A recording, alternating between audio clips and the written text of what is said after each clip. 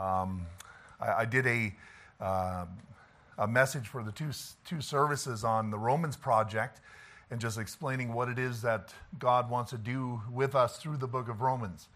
And I kind of left it hanging last Sunday night, and I didn't know if I was going to finish that, and I thought, well, I need to finish that. And that's in regards to Romans chapter 12, and we're going to look at verse number 1 and 2. So Romans 12, verses 1 and 2.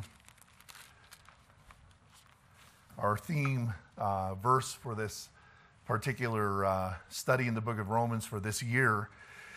So it says in verse number 1, I beseech you therefore, brethren, by the mercies of God, that you present your bodies a living sacrifice, wholly acceptable unto God, which is your reasonable service. And so that verse is really just telling you that Paul is not whipping anybody here.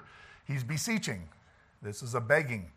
It's an imploring. It's saying to the people of God. It's talking to brethren, so it's talking to saved people. It's not talking to the lost. And he's saying, I want you, brethren, you that are saved, present yourself. So that tells you that a born-again believer isn't necessarily an obedient believer. We're not necessarily a believer that follows the Lord wholeheartedly. Paul had to beg them and said, I want you to present your bodies. And notice it's your bodies. That if the Lord has your body, he has you all. Because most people, the decisions they make is based upon their body and the comfort of your body. And if he can have your body, he will have you all. And he doesn't want your body dead. It's not a dead sacrifice. It's a living sacrifice. Amen. He wants you to live for him, not die for him right now. He may want you to die for him one day, but today he doesn't. Today he wants you to make a decision to live for him. And then it goes on to say, now, what is that living sacrifice? Well, it's a holy sacrifice. It's an acceptable unto God, that kind of sacrifice, which means that if I'm going to sacrifice this, I want it to be the right kind of sacrifice. I've been in the ministry for a little while, and so I've seen all kinds of people want to do things for God, but very few of them want to do things for God the way that God wants them to do them. They want to do things for God the way they want to do them. And that's a problem, because within our sacrifice to the Lord and our surrender to him, we've got to make a decision to do it his way, that it's acceptable to him. It doesn't matter if you like what's going on, it just matters if the Lord likes it. Amen. And that's what it's all about. It's got to be acceptable to him. Then it says, of course, which is your reasonable service. He's not asking too much of you to give your whole life right now totally to him. And for you to live the rest of your days for him, that's not too much for God to ask of you. Amen. It's reasonable. Then here's our theme verse. It says, and be not conformed to this world. We talked about that last week. That means don't fit into the world's pattern. And we looked at many different things in regards to the world. It says, but be transformed by the renewing of your mind, that you may prove what is that good and acceptable and perfect will of God. Lord, I just ask you that you just give me the wisdom I need and the thoughts and the direction, Lord, that I can bring this message to a place that you could use it to help each one in this room be exactly what you want them to be tonight. I pray you bring understanding. Help us, Lord, to understand what you want from us. Lord, this is a big project that you have in mind for this church, for every individual here. You have a time of change, and I want us to change. I want us to be more like Christ. And so, Lord, I just pray you'd help us understand this basic principle and concept tonight. In Jesus' name, amen. So, we looked at a couple things already in relation to this. And I'm just going to scroll up here. And we looked at to present yourself. We looked at rejecting the world's mold. And thirdly, today I want to look at the renovation of your mind. The renovation of your mind. So it says here, but be not conformed to this world, but be transformed. That transformation isn't work. It's not hard. It's not you doing something. Transformation is automatic. And that's something we need to understand here. If your transformation is hard work, then it's not transformation. You're just conforming. You're conforming to be a Christian. And then while you're conforming, you're complaining about it. And you're complaining about it because it's not a real transformation. Amen. It's fake. It's just external. It's just something you're trying to conform to, an idea that somebody's expecting of you, but it's not an inner change. A true transformation is automatic, based upon an inner change. And if you change internally, your life will transform automatically. Amen? And that's just what the scripture says here. And so the renewing of your mind, the word renewing means to renew qualitatively. Therefore, a renewing or renovation which makes a person different than in the past. And so you're going to become better. You need a renovation. You guys ever done renovations in your home? I mean, you talk about the worst thing you could possibly do is start a renovation project. I mean, you're not dealing with straight walls. You're not dealing with straight foundation. You're dealing with crooked, and you're dealing with years of settling and this, that, and you're trying to get this thing straight. Gord's looking at me. How did you know? You know? And so it's very difficult. And can you imagine what the Lord is doing in our lives as he's renovating us? You understand the work that's involved with the Lord trying to change our minds about things? After we've already had things settled in and fitting the way we like it to fit, and then God comes along and says, I want you to change your thinking about this, and then instead of changing, we get mad at whoever told us to change, you know, instead of realizing, yes, God wants this from you. He wants to renovate you. And this is very, very important. So renewing is not just about changing ideas. It's about a transformation that takes place. When you give yourself to Scripture, you're going to be rewired, renovated into a new creature the Lord created you to be, because your wiring is all crossed. Amen. And that's because of sin. That's because of our sin nature. And so the Lord rewires us. And that brought me to an interesting article I was reading. Doctors Avi Carney and Leslie Ungerleider of the National Institute of Mental Health did a fascinating study asking subjects to perform a simple motor task, a finger tapping exercise. As subjects tapped, the doctors conducted an MRI to identify what part of the brain was being activated. The subjects then practiced that finger tapping exercise daily for 4 weeks. At the end of the 4-week period, the brain scan was repeated. In each instance, it revealed that the area of the brain involved in the task had expanded. That simple task, finger tapping exercise, literally recruited new nerve cells and rewired neuronal connections. So when we read Scripture, what we're doing is we're recruiting new nerve cells and rewiring neuronal connections, in a sense where we're downloading a new operating system that reconfigures your whole mind. So this is what needs to take place. It's not just you saying, oh yeah, I'm going to change my idea about that. It's a total rewiring. And so that's why when people come to church here, the way they initially come, I know what's going to happen. One of two things. They are actually going to be renovated, or they're going to leave. Every person comes to this church, that's the choices you're going to have. You're going to either change your mind by a rewiring, or you will ultimately leave because you're going to become frustrated, because you're going to feel they're putting it down my throat. The Lord is convicting you to change. Amen. We're here for you to change. That's why we have patience with people when they do come. That's why we put up with some issues sometimes. But, if a person wants a change, we put up with it so that they can change. That's what we do here. Amen? Now, I know that ultimately, people will make their choice whether they want to change. You're the one that has to do the finger tapping. You're the one that has to allow the reprogramming to take place. Nobody can do that for you. Your mother, your father, your husband, your wife, as much as they want you to change, they can't do a thing for you. Amen? That is you. It's personal, and it's your responsibility.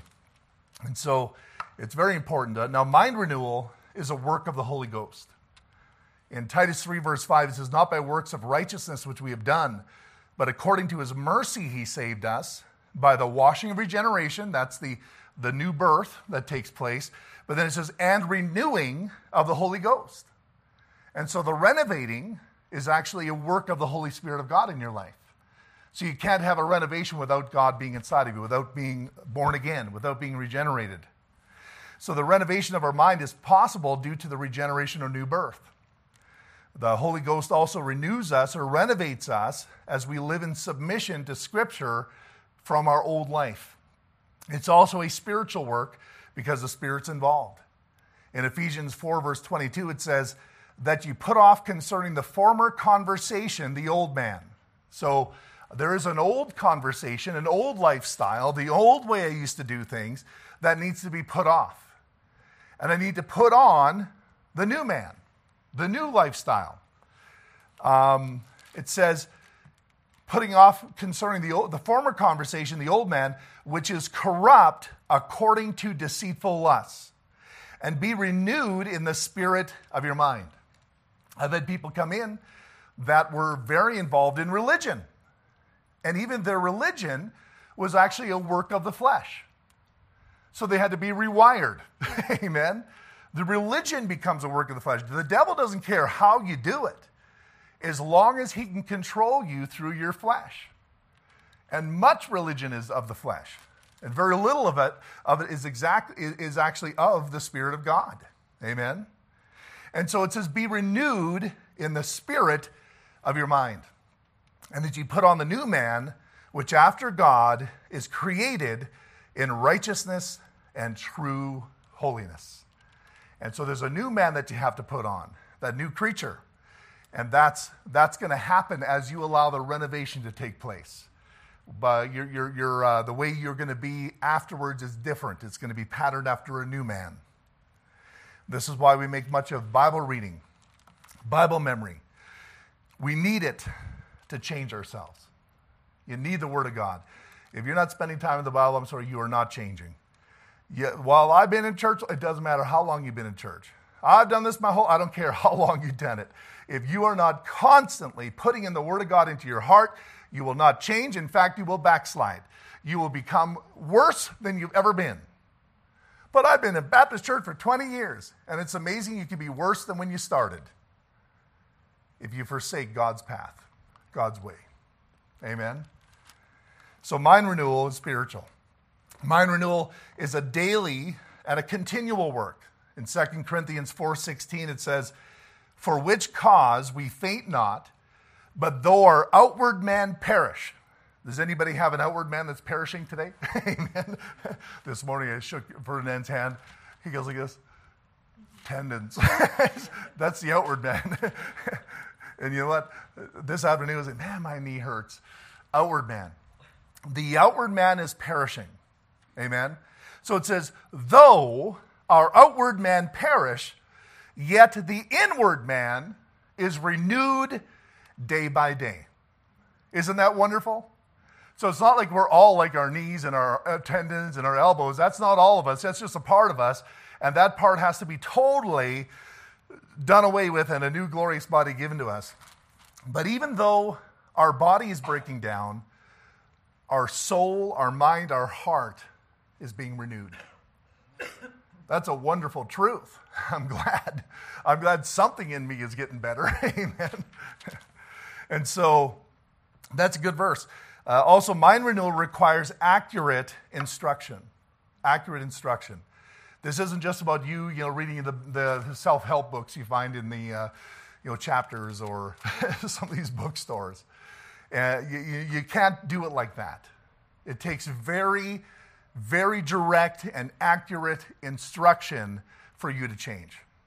It's not just a general concept here. And so in John 17, verse 16, Jesus, as he's praying to his Father, he says this, they are not of the world, even as I am not of the world. Sanctify them through thy truth. Thy word is truth. So sanctify really just means to be set apart. Set apart to holiness, actually, in the context of the Lord. And so the Bible says that I'm supposed to be set apart to holiness. And the way that's going to happen is I'm going to do that through truth. So the more truth I put into my heart, the more I not just learn here, but the more I trust here, the more I change. Amen? So it's not academic. It's not, well, I'm going to go to Bible college, I'm going to become a new man. No, Bible college may help you, and that might be good for you, but I'll tell you, that is not your answer. Your answer is a submitted heart. You could be on a desert island with nobody around you, and you have the Word of God in your hand, and you can change. And you might change a lot more than somebody else that's in Bible college. In fact, I've been in Bible college, and I've seen a lot of things going on in Bible college, and you know what? There's more that do not change than those that do.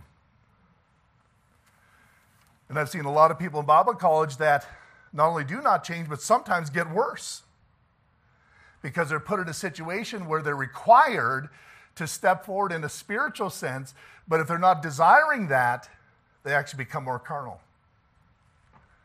Because all it is a conformity.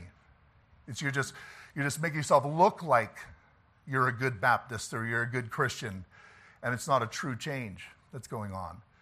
So it's not about your dynamic and what education you're getting. It's about you submitting to the truth of the Word of God. That's why you're here tonight.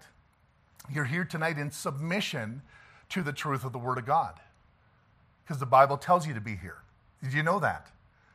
Now, I know preachers are supposed to say that, right? Sure, and it seems self-serving, but I think if you'd ask somebody here that's right with God, they would tell you the same thing. If you'd ask another person in this room that is right with God, they would tell you the same thing because they're following Scripture. Amen?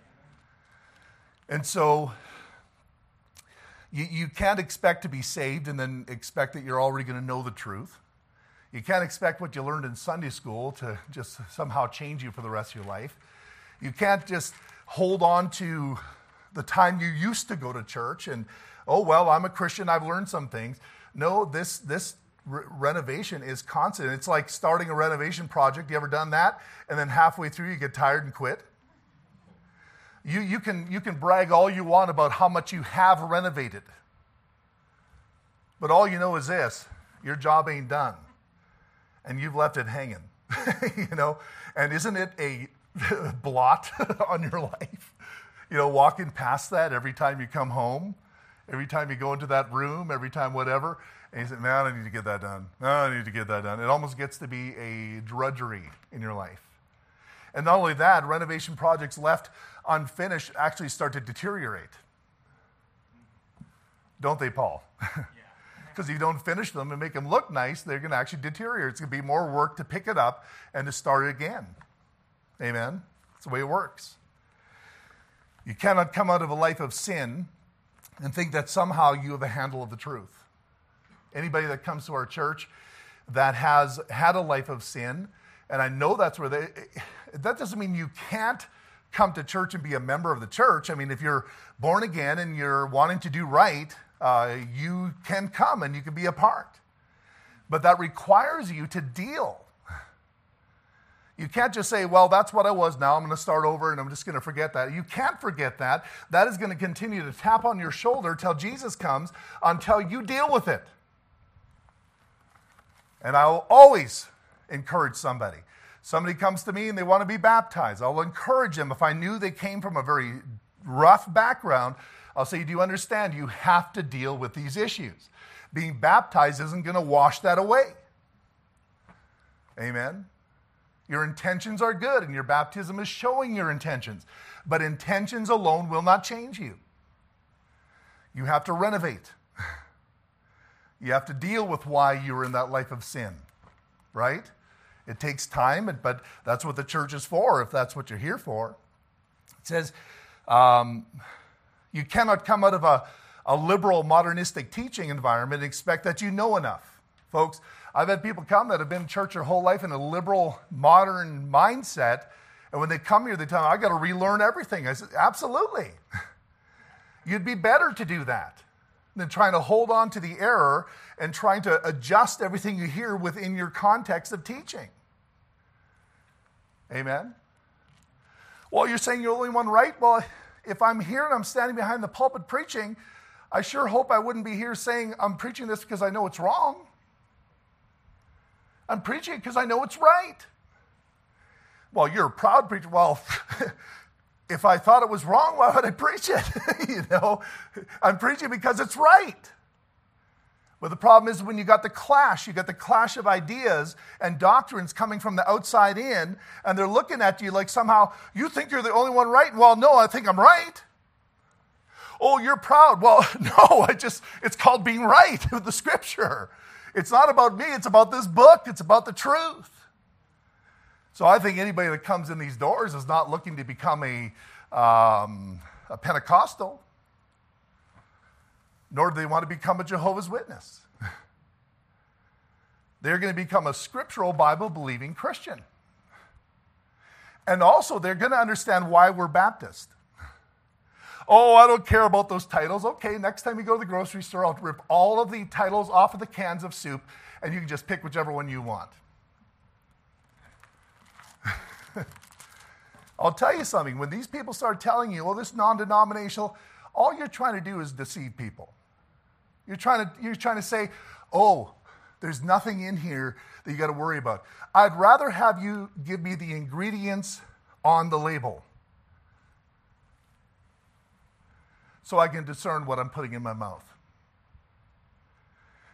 And I know what a Baptist is. And just because a person is called a Baptist or a church is a Baptist doesn't mean they're a Baptist church or hold to the historical principles of a Baptist church. Within our statement of faith, we have a list of historical Baptist principles that churches have held since the time of Christ. So it's not just a neat title to have. It means something. So if a person comes to you and says, I don't care about being a Baptist, and forget about that. Well, then you're in the wrong place because I'm going to tell you what the ingredients are. Amen. And what we stood for. And it's amazing because what we stood for is based upon, much of it came to the top because of the error around us. So there's a reason why for the Baptists we think a lot of the priesthood of the believer. That every person has their own ability and responsibility to have their own relationship with God, and each of us can approach God individually. Now, why would a Baptist believe something like that? Well, because the church history, what took place is they tried to tell you cannot go to God except you go through that priest over there. And if you go through that priest and confess your sins, he will forgive you your sins. And so because of the error around the church, these doctrines rose to the top, which identified what a true church was supposed to be. Somebody that believes in the priesthood of all believers. Amen? I think if there had been no pressure from the outside, that wouldn't be a big doctrine for us. But that's what created our label. That's on our can. Amen. That's our ingredient. Another one is, it was right there. Not priesthood of the believer, but individual soul liberty. That means everybody is responsible before God to choose what you believe. Say, preacher, that's why I'm not agreeing with you. I'm going to agree. Well, that's great. You've got that privilege to believe what you want, but I'll tell you something. You're here because you agree with the body. Well, I don't agree with this body. Then you're in the wrong place. Then you need to go find the right one. Otherwise, you're going to be a troublemaker. Amen?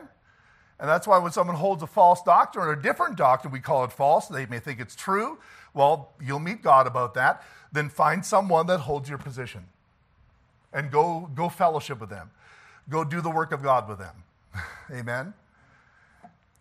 You understand, we all have the freedom to walk with God and to choose what we believe through our conscience that God has given us.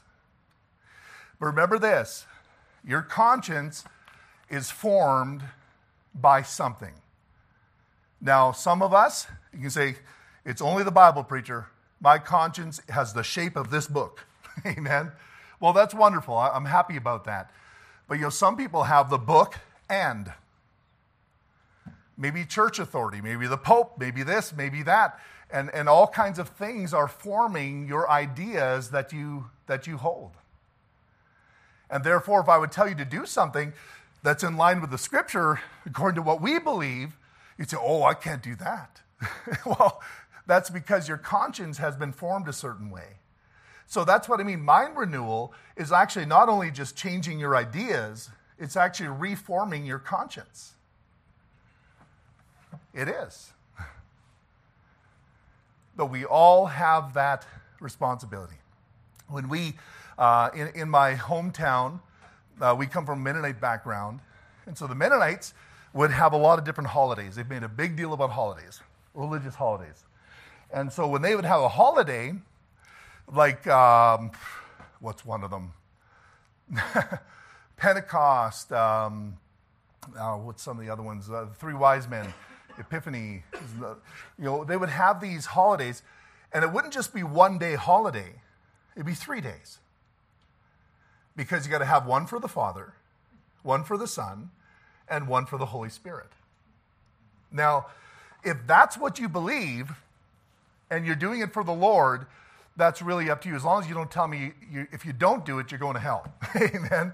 If you want to honor God by taking 3 days holidays, sounds like a good plan. Amen. But if you want to do that, that's your choice. But this is all I got to say about it. When you go to your job site and you get that job and you make your application, you better tell them that. Otherwise, you're dishonest. It's happened to my dad. We had a company, we had workers come, and of course, when it came to the holiday, all of a sudden he just springs it on them. Oh, I got to take my 3 days holidays. I didn't know this. Now that creates a little tension on the job. I remember this one guy, he had to take his religious holiday, so he went to the bar and played video lotto all night. It's a joke many times. But I'm not saying it always is a joke. There may be somebody that just genuinely in their heart wants to honor God by taking 3 days for him. And I'm saying, you know what? You've got the right to do that. Individual soul liberty. But you better not take advantage of others while you're doing it. Do you understand that? Nor ought you tell somebody else when you're doing it, oh, if you don't do this, you're not as good as I am. No, that has nothing to do with it. You're doing this for God. It's between you and him. It's individual. The moment you start saying, well, then you got to do it too, now you've become the Roman Catholic Church. Do you understand? And now you're violating that principle of individual soul liberty. So if a person wants to take holidays all half the year, you can pay your bills, go ahead. If you do it to the Lord, the Bible says go and do it. The Bible says one man regardeth the day unto the Lord, one man regardeth it not unto the Lord. Somebody says, I don't take that holiday for the Lord. The other one says, I do take that holiday for the Lord, and it's the same holiday. And the Lord says, I love both of you. Because both of them are doing it for him. It's individual. Amen? Because now we're operating by some law-based system here. But all I'm saying is, within your context of having an individual liberty, you can't walk into a Bible-preaching church and say, you can't tell me what to do. Because the whole aspect of having a body of Christ demands obedience to the tenets of that faith. And if that isn't your faith, because of your individual soul liberty, then you need to leave. You know what I mean? We don't want you to leave, but I'm not going to sit here and challenge your individual soul liberty. This is for people that want to join together and be of the same mind one with another. And the Bible says you can do that. It says, be of the same mind. Speak the same thing. How are you going to do that if everybody believes something else? So I hope we would have the integrity when we come to the house of God that we say, I'm here because, preacher, I'm holding to what you're holding to, or if I don't understand it, I'm trying to learn so I can be of the same mind and speak the same thing. Amen? So within this individuality is still a responsibility. But you still have freedom to get up and leave. And nobody can keep you from doing that.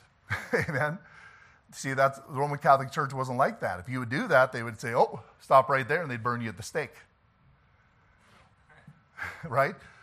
Do you believe this is the body of Christ in a little wafer? No, I don't. Burn them.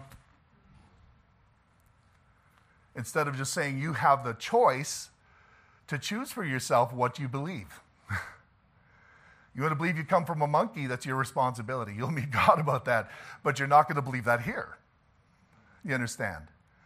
And so go find the monkey people and have a fellowship with them, you know. Oh, boy. Hebrews 4:12 says this, "For the word of God is quick and powerful and sharper than any two-edged sword, piercing even to the dividing sunder of soul and spirit, of the joints and marrow, and is a discerner of the thoughts and intents of the heart." The word of God is so powerful. It's alive. Amen. That's why it causes so many problems for us. You know, preacher opens up that verse and starts preaching. I had someone, you know, I was sitting down, I was reading Bible. "Oh, that's just your interpretation." I says, I haven't even interpreted this yet. I just read you the verse. That's your interpretation. Well, no, that's God's word. In other words, I don't like that verse. You know, that sure hits them hard, because when it's God's word, I got to somehow come up with a reason why I don't want to obey that. That's your interpretation. All I'm doing is reading to you. And so it pierces the dividing sunder of soul and spirit, your three parts, your spirit, soul, and body. Your spirit is where the Spirit of God comes in and dwells in you and seals you in your spirit, becomes spiritually reborn. Your spirit is that part of you that connects with God, and that's what carries your prayers, and that's how God communicates with your heart. That's why the Bible talks, even music, melody has the aspect of the Spirit, so your melody always carries the message. Amen? Just like the Spirit carries the message. But that doesn't mean your soul is receiving it. Amen? Your soul is your mind, your will, and emotions. That doesn't mean you're allowing that message from God to work through your spirit into your soul, because you may have just put your heels in there in the mind part. Well, I don't believe that. Now, you're under conviction. You just heard it being preached. You're getting mad about it because your emotions are involved. That's a part of your soul too. So when you're in disagreement, you're not only your mind, but your emotions get involved. And so does your will. This is where you dig your heels in. You make a choice. I will not. And so that's where that's where Paul is saying, present. Submit your soul to what the Lord wants to do through you. Amen. And the Word of God will initiate that process. The Word of God will divide your spirit and soul.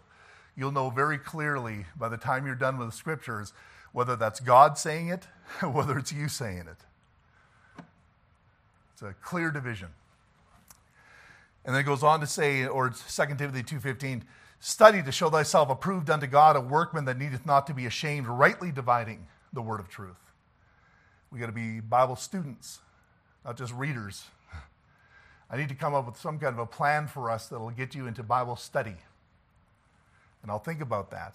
I was thinking of writing a devotional, and in that devotional, every devotion has a study you do with it. You know, it'd be a great thing, but it's going to take a lot of time. Amen.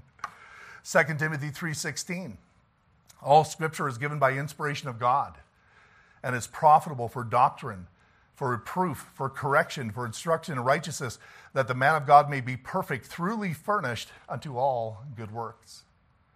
So the Word of God is going to furnish you. It's going to prepare you, give you everything you need to do the things that God has called you to do. The Word of God has that power.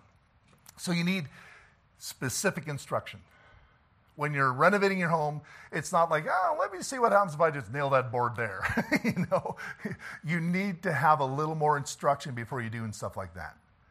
That's why many times you go for a building permit, they want a drawing. I want to see what you're doing here. It's specific instruction. You know, not just hodgepodge, not just, you ever seen buildings that were just kind of pieced together as they saw fit, and the floors don't line up? Paul has seen that. And the floors don't line up. You know, many hospitals, like, have you been in hospitals? Man, sometimes I wonder who put these things together. And I understand it. You know, you have one part, and then also we need to expand. They build this part, and the person that built the first part wasn't thinking about expanding to the second part. So there wasn't a lot of specific instruction involved with the whole process. That's why many times you build a church building, And you're already thinking what's going to happen when we expand. And so you create that initial project to have within it the capability to expand. So it doesn't look like hodgepodge and piecemeal and all these different things. Amen. The next point, mind renewal requires a blueprint. A blueprint. This blueprint is basically the Son of God. The Son of God. The pattern we are using as our blueprint is Jesus Christ. He is the only thing you need to become like.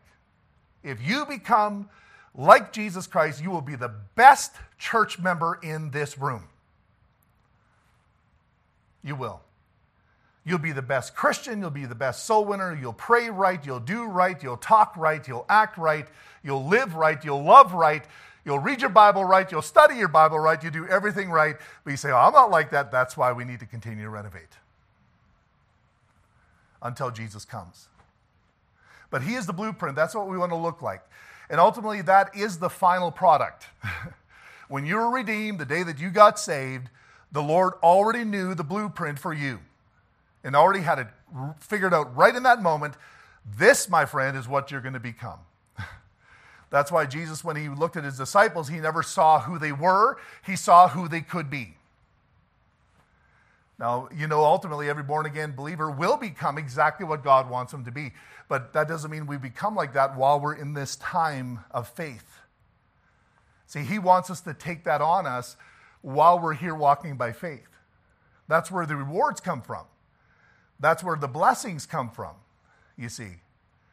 We're all going to hit the final point at the same time. We're all going to become like Christ at the same time. But what happens at the judgment seat has everything to do with what happened between the moment that you received Christ and the resurrection day. That determines. I always tell people there's three believers' judgments. There's the judgment of the cross that brought your salvation. There is self-judgment that brings your sanctification. And then there's the judgment seat of Christ, which happens after the day of redemption. You're not going to be at the third one unless you had the first one. And you're not going to do well with the third one unless you've done well with the second one. Do you understand? We're the only people throughout history that are in this time, this age of self-judgment. It's amazing that people use that very term to actually get out of judging themselves. Oh, don't judge me. The Bible says, judge not. Well, no, what it says is, judge yourself. Judge yourself, lest ye be judged. You understand? We're in a time of self-judgment, so it doesn't matter what other people say about you. It matters a whole lot what you say about yourself. It matters a whole lot how you're looking in your own soul. Other people around you telling you do this and that is not going to make a difference at the judgment seat of Christ. But what is going to make a difference is how you evaluate your own soul and allow the Word of God to change you and renovate you when Jesus Christ comes. Amen? So what other people judge doesn't really matter. Because they may just be repeating what God said in the Bible. And maybe that convicts you. And maybe because of that, you ought to make a decision to judge yourself. You understand? But it all comes down to self-judgment. If you're not judging yourself, I'm sorry, you're going to go to the Lord looking almost like you did the day you got saved.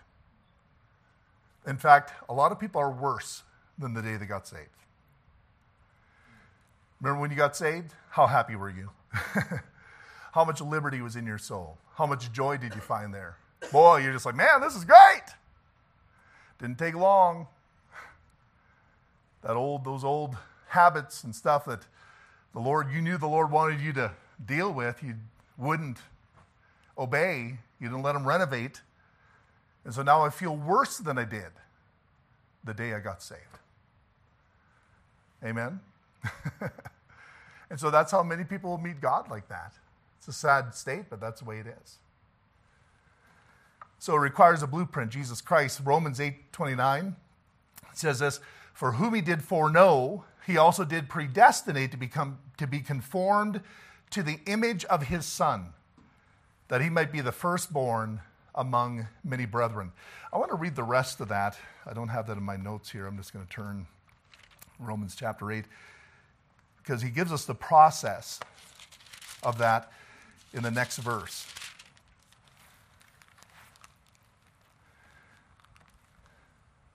So it says, where am I here? No, before that, no, right after, yes, sorry. Verse 30, it says, moreover, whom he did predestinate.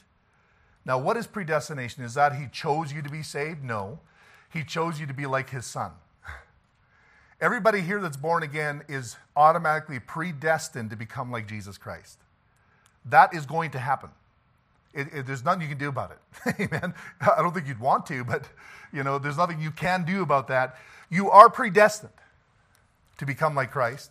Then it goes on to say, he did predestinate. To them he also called. That means he invited you. That was the day that he reached out and he saved your soul. He was inviting you to this process. He says, I'm predestinating you to become like my son. So he called you and you responded. Because he knew, you know what? A lot of people say, well, God chose for me. No, that God chooses choosers. Amen. God chooses people that will choose. He reaches out to people that will be saved. There's nobody that did not get saved or didn't get the opportunity to get saved that would have got saved if someone would have come to them. Because the Bible tells us right there that he will call to them. And we know that. The Bible says he lighteth every man that cometh into the world. There's an inner witness that you have that will call out. And you know that. No matter what kind of background you came from, you were saved. It wasn't because some Baptist preacher was following you around every day. It was because something inside you. Amen.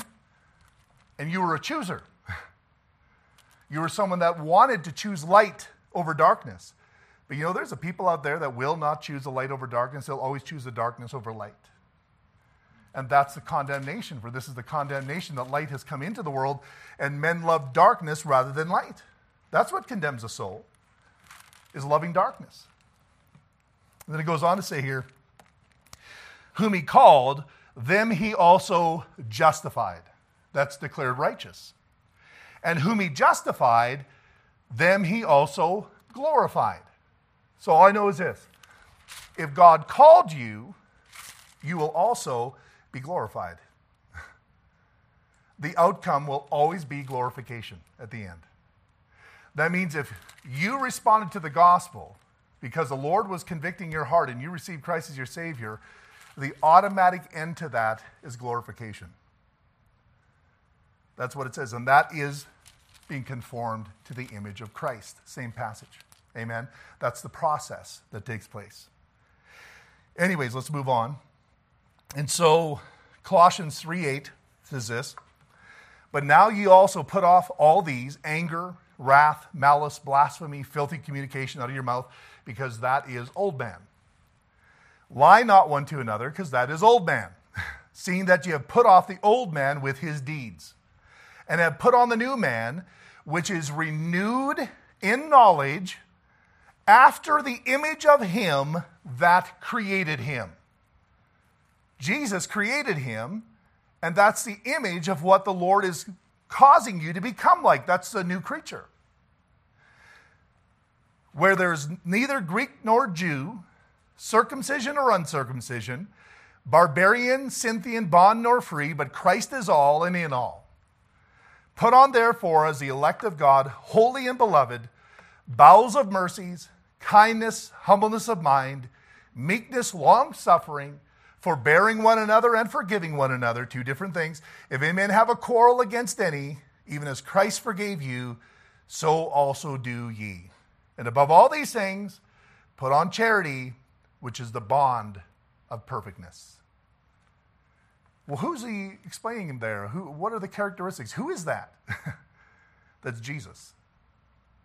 Those last three verses I read to you, those are qualities of Christ. He says, put them on. That happens with mind renewal. That happens when you change your mind. That happens when you allow the Holy Spirit of God to change your heart. 2 Corinthians chapter 3, it says, where the Spirit is, there is liberty. There's a liberation taking place. So wherever the Holy Spirit is allowed to possess in your life, he will bring liberty to that area. But that doesn't mean you're going to live in liberty, because you can choose not to let the Spirit of God into that part of your life. So here you are, you had someone hurt you, and you refuse to forgive. What you're saying is, Spirit of God, you cannot have that part of my mind and heart. Well, then he says, I cannot make that part of your mind and heart like Jesus Christ. You're going to be living with the old man in charge. Amen? That's what it is. And the Bible says where that Spirit is, there is liberty. And it goes on to say, and turn there, go to 2 Corinthians. I just want you to see this, because I think it's very pertinent to what we're talking about here. In fact, this is one of my favorite passages of Scripture. I've spent so much time in 2 Corinthians chapter 3 and 4, and very powerful stuff if you're looking to change. Notice this, verse 17. Now the Lord is that Spirit, and where the Spirit of the Lord, there is liberty. But we all, with open face, beholding as in the glass the glory of the Lord, are changed into the same image from glory to glory, even as by the Spirit of the Lord. What does it mean to be changed in his image from glory to glory? Well, what is glory? Glory is the essence. In fact, if you look up the word glory, the glory is talking about the wealth. It's talking about the weight. What's your glory? You can say, well, my glory is I got $20 in the bank account. That's my glory. In fact, if you go to a Bible study on glory, and you look at the first mention, it's talking about Laban, how his sons were all mad at Jacob because they stole the glory of their father because they're walking away with all his cattle. He's saying, they stole my father's glory. They were mad about it. So the glory is the essence or the weight or the wealth of what you are. So we know that glory, the Bible says that Jesus Christ is the brightness of his glory. He is the visible manifestation of the glory, the wealth, the weight, the essence of God.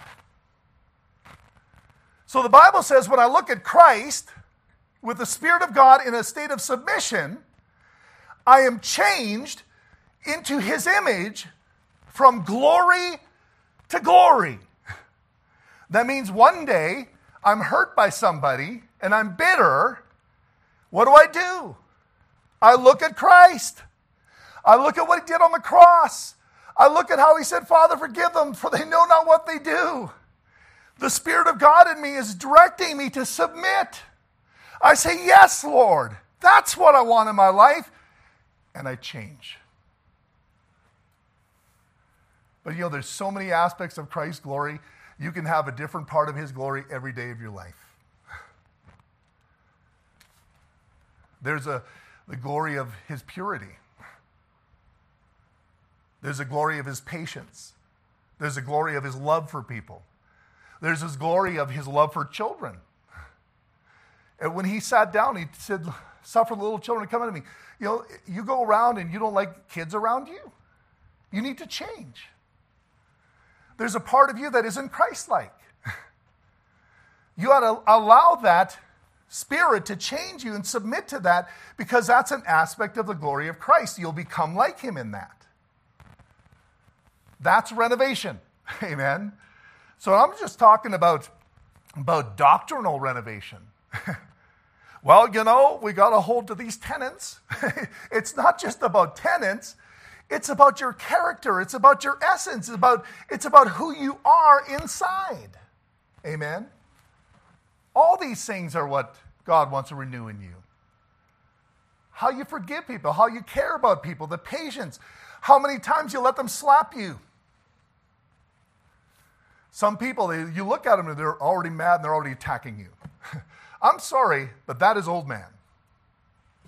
Christ was not like that. So change, renovate, amen? And if you allow that renovation to take place inside, the outside will be different. He will change you. And like I said, sometimes you don't even understand what's taking place. You'll have people come to you say, man, you sure changed. You'll say, huh? I don't feel like I've changed. Well, you have. Because in the recesses of your heart, you've been making decisions to trust and to surrender and so forth, and you didn't even realize that the transformation process, that automatic transformation process, has been taking place. Because you're so focused on what God's doing in your heart. Amen? But a person that's conforming, all they do is think about, what do I do? How do I think? It's all about that. Amen? Like I said, in a church, you come in here, there's certain things required of you. You can't act like an idiot. You can't walk in here and just say whatever you want. Well, you're making me conform. Yeah. If you're not going to transform, then I'll make you conform. But that's not the way the Lord wants it. See, that benefits us. And we have to control people sometimes by it's like the demoniac. They had to put chains on him. That's all they could do. They couldn't deliver him. They just had to put chains on him. And whenever they put chains on him, he tried to break the chains because he was demoniac. That's what demons do. They don't like to be controlled. He's a rebel. Amen? But Jesus, by the end of that story, had him sitting fully clothed in his right mind. You understand? People of the town, all they could do was put chains on him. So you come in here and you act like an idiot, we're going to tell you that you're doing wrong, and you can't do that here. If you insist on being like that, we'll tell you to leave. Because all we can do is put chains on a demoniac. But if you want to sit in your right mind, you need Jesus. Yeah. Oh, those people, they don't love people because they put people in chains. They're putting people in chains because the demoniac would hurt people. He would hurt people, not even hurt people, he would hurt himself. Self-harm. And there's only so much that people can do. I wish I could find the switch in people and just click. It doesn't exist. So there's a responsibility. See, that's what people don't understand. There's a responsibility we have of behavior. And yes, sometimes you just have to conform if you're not in a place where you want to transform. But that's only going to last so and so long. Ultimately, you're going to get very tired of controlling your behavior. It's like trying to hold back a team of wild Mustangs with your reins. See, I'm in control. Yeah. Well, yeah, but you're going to get tired sooner or later, and they're going to run loose. That's not change. That's not transformation. Those Mustangs have to be tamed. They shouldn't need those reins on them. Amen? You get what I'm saying here? Mind renewal. It says, then that you may prove what is that good and acceptable and perfect will of God. Prove means to test, try, to discern, to distinguish, to approve the will of God for your life. That's why most people, I've had that happen where people got saved. I'm going to be a preacher. I'm going to be this. I'm going to say, hold your horses, buddy. You don't even know what you're saying yet.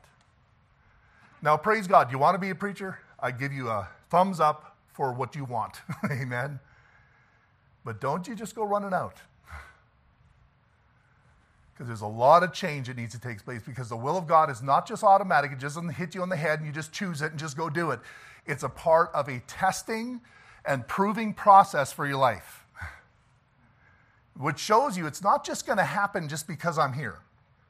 It's something you have to apply yourself to and seek for, and God will show you the will of God, but he is not going to just drop it like a pearl before the swine. He even says that. He says, I'm going to give you my pearl. You better want it. You better be ready to test it. Amen? But too many people are just too quick to talk about this is the will of God, that's the will of God. Man, that's probably the most misused term in all of Christianity. Well, this is the will of God for my life. Oh, what did you do to test that? Well, I just feel. Well, I'm sorry. Nowhere in this passage does it say by the renewing of your emotion. You know? It's mind. It's principle. It's truth. It's transformation. Amen? So we got to have our lives presented to the Lord. We have to reject the mold of the world. If you've never made a decision about this world, I'm sorry, you just probably won't know the will of God. Well, the world's not so bad. Well, then you'll never find the will of God. You just won't. Because that is a precursor to knowing the will of God, is that you will not be conformed to this world.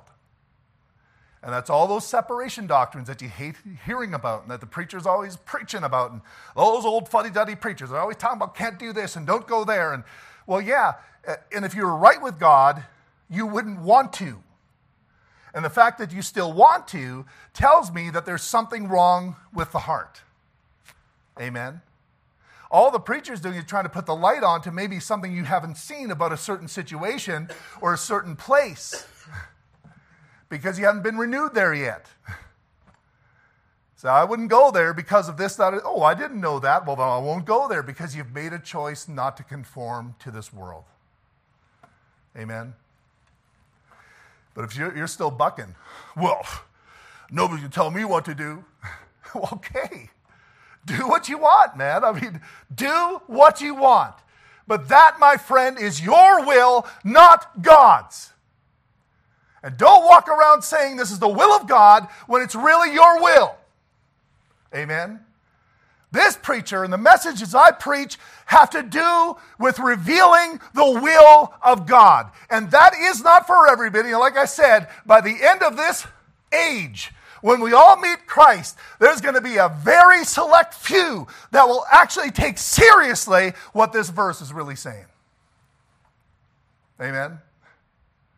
And the rest of them are probably the ones that are mad at the preacher. You get that? Oh, the will of God stuff. So he says the good. What is the good will of God? This is profiting God. The will of God is not for you. The will of God is for God. So if it's a good will of God, it's not, sure, it's good for you, but he's talking about it being good for God. When you're a servant, you're not working in a business to make it good for you. You're working in a business to make it good for your boss. When you're doing the will of God, you're not doing it so that you look like something. You're doing it so that he looks like something. Amen? That's the whole thing about having your will consumed within the will of God. So the good will of God means profiting God. Whatever it is you're going to do for God is going to profit him. Isn't like the people with the talents? The Lord gave everybody a talent. Says, here you are, but I'm going to come back and check on you. All they did is take that talent and tried to multiply it for who? For the master coming back. And that one was so scared, I'll just bury it in the ground and give it back to him when he comes. That wasn't good enough for him. He says, I didn't give you that talent so that you can be exactly the way you were when I left you. He says, you're a wicked servant. Wow. Boy, they get mad at the preacher for that one. Amen. Well, we better get mad at the Lord on that one. But it better profit God. Good means good and benevolent, profitable or useful. That means the will of God for my life is going to be useful for God, whatever his plan is. Not for me. In fact, it could be like Jim Elliot. I go to the mission field and within a short time I'm dead. They threw a spear right through him. Just dead. Didn't even go to their camp one time. Didn't even make it to where they lived. Got off the plane, met the natives, spear came flying, dead. But through his death, God has been profited. So if you're saying, well, I'll do the will of God as long as they don't get a spear through me. Well, I'm sorry. That's not your choice. You don't choose that. He didn't choose it either. Jim Elliot. He just had himself presented. I tell you, that's so true. So true. That's the will of God. Good will of God. Acceptable will of God. This means not only profiting God, but pleasing God. Wanting to be acceptable to someone is wanting to please them. Many times people have lie-based thinking where they're trying to be acceptable to people, so they do everything they can to please somebody. Except they don't have boundaries in that. They just do whatever they need to do, even if it takes them into sin. But this type of pleasing is within the boundaries of principle and the Word of God. Whatever I do is within the principle of the Word of God, and it pleases God at the end. Acceptable means to please, well-pleasing. The will of God will be about pleasing God by faith rather than pleasing yourself. We'll need to learn to deny ourselves for the Lord and others. That's why Jesus said, if you're my disciple, you must deny yourself. Take up your cross and deny yourself. Oh, that's a quaint little verse there. Well, no, that's really the essence of being a servant of God. If you don't deny yourself, you just won't be one. It's just all there's to it. Well, I'll be one without that part. No, you won't. Because you're not the one that chooses. God chooses. And that's why you can't just do that after you get saved. I'm just going to be pleasing to God. No, you have to get into Scripture and understand, he's wanting me to deny myself. What does that mean? And now I'm proving it. Am I willing to deny myself? Am I willing to have people say bad things about me without me reacting in anger?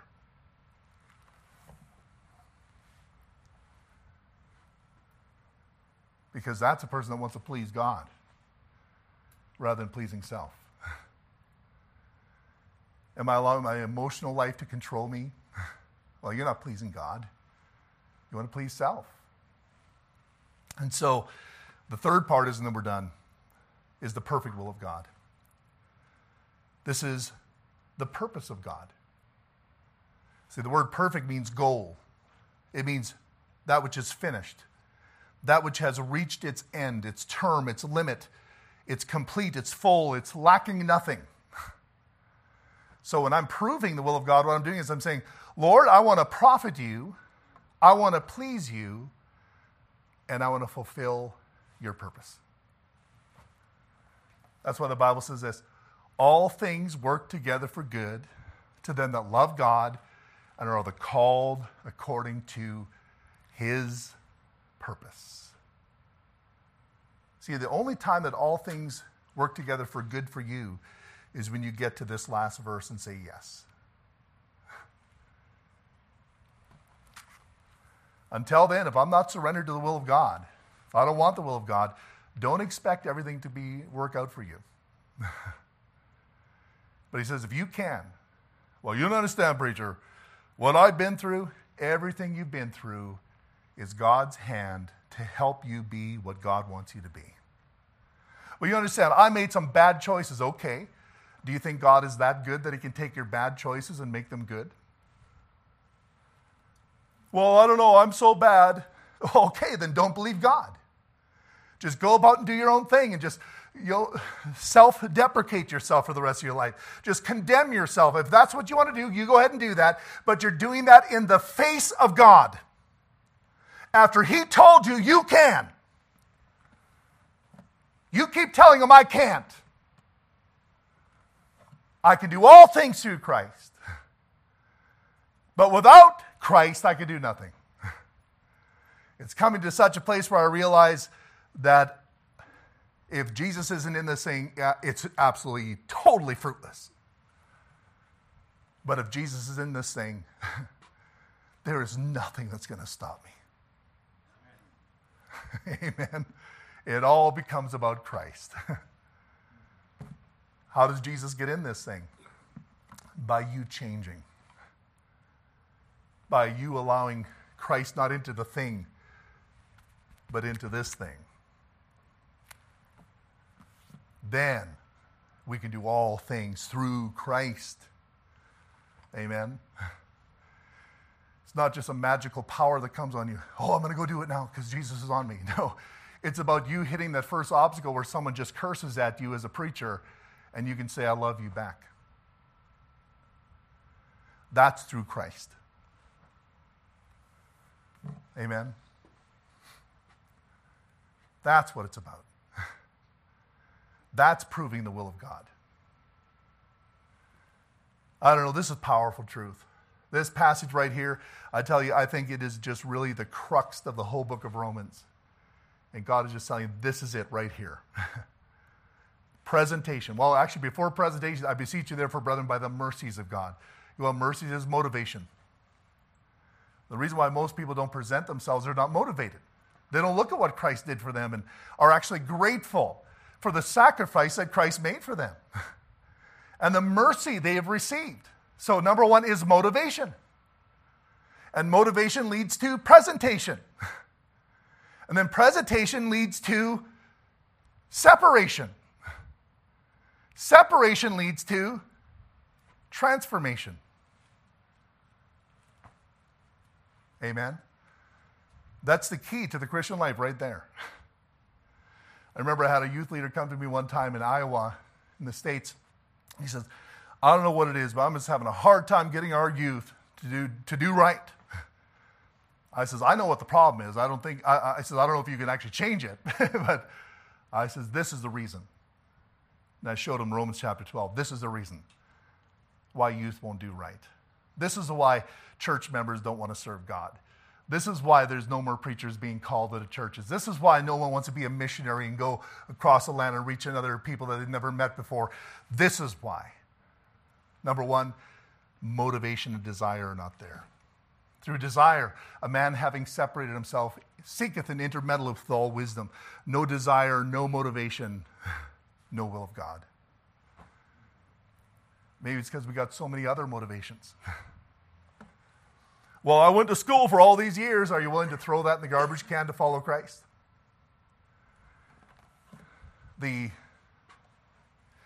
disciples, Peter, invested in their business. James and John, father's business, going on fishing. They had a fleet of boats. Follow me. I'll make you to become fishermen. Oh, well, wait. We got some business decisions. Follow me, and I'll make you fishers of men. And the Bible says they forsook their nets, and they followed him.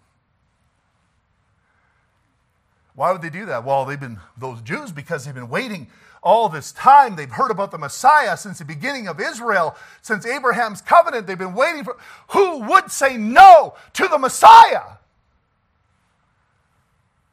We would. We do. But that's different, really. How different really is it than Jesus standing on the shore saying, follow me and I'll make you to become fishers of men? He says it to you now. Well, but he's not here. You know what he'd do if he'd be here behind this pulpit today? He'd say, take your Bible and turn to Romans chapter 12. And he'd read you the scriptures. Oh, now I'll obey. Why? Because the person reading it is different? He wrote it. Amen. It's his words. Let's bow our heads. Thank you for your patience tonight. I believe the Lord was in this message tonight. I don't know how it is that he spoke to your heart. And I'll tell you something, as coming from a preacher, I started not knowing anything either. I started square number one. And it is a journey. It's a journey till Jesus comes. All you really need to do is take your first step. Are you motivated? Do you really see what Christ has done for you? Have you motivated yourself by looking at what Jesus Christ did on the cross? Hereby perceive we the love of God, that he laid down his life for us, and we ought to lay down our lives for the brethren. Are we motivated? How about presented? Presentation means to stand near to the king, wait for the instruction, wait for him to tell you, what do you want me to do, Lord? I'm standing with you now. Have you said, Lord, I'm available. Whatever you want, I'll do it. I'm surrendering my life tonight. If he would be here, he would tell you the same thing. Maybe there's an aspect of the world, the separation. Part of that world has got into your soul. And it's keeping you from finding the will of God for your life. I'm going to tell you, there's going to come a day, if you're a born-again believer, you're going to meet the Lord and you say, man, I wish I would have done the will of God for my life. All these pleasures of this world will mean nothing. It'll be very pale in comparison to everything the Lord had for you. Maybe you need to separate. Maybe there's something the Lord wants you to confess and forsake so you can move forward. Maybe you just need to spend time back in the Bible and go back to the scriptures and say, Lord, change me into your image. I want to become like Jesus Christ. I need to forgive. I need to be patient. I need to be long-suffering. I need to love. Whatever it is, Lord, I want you to change my heart so that my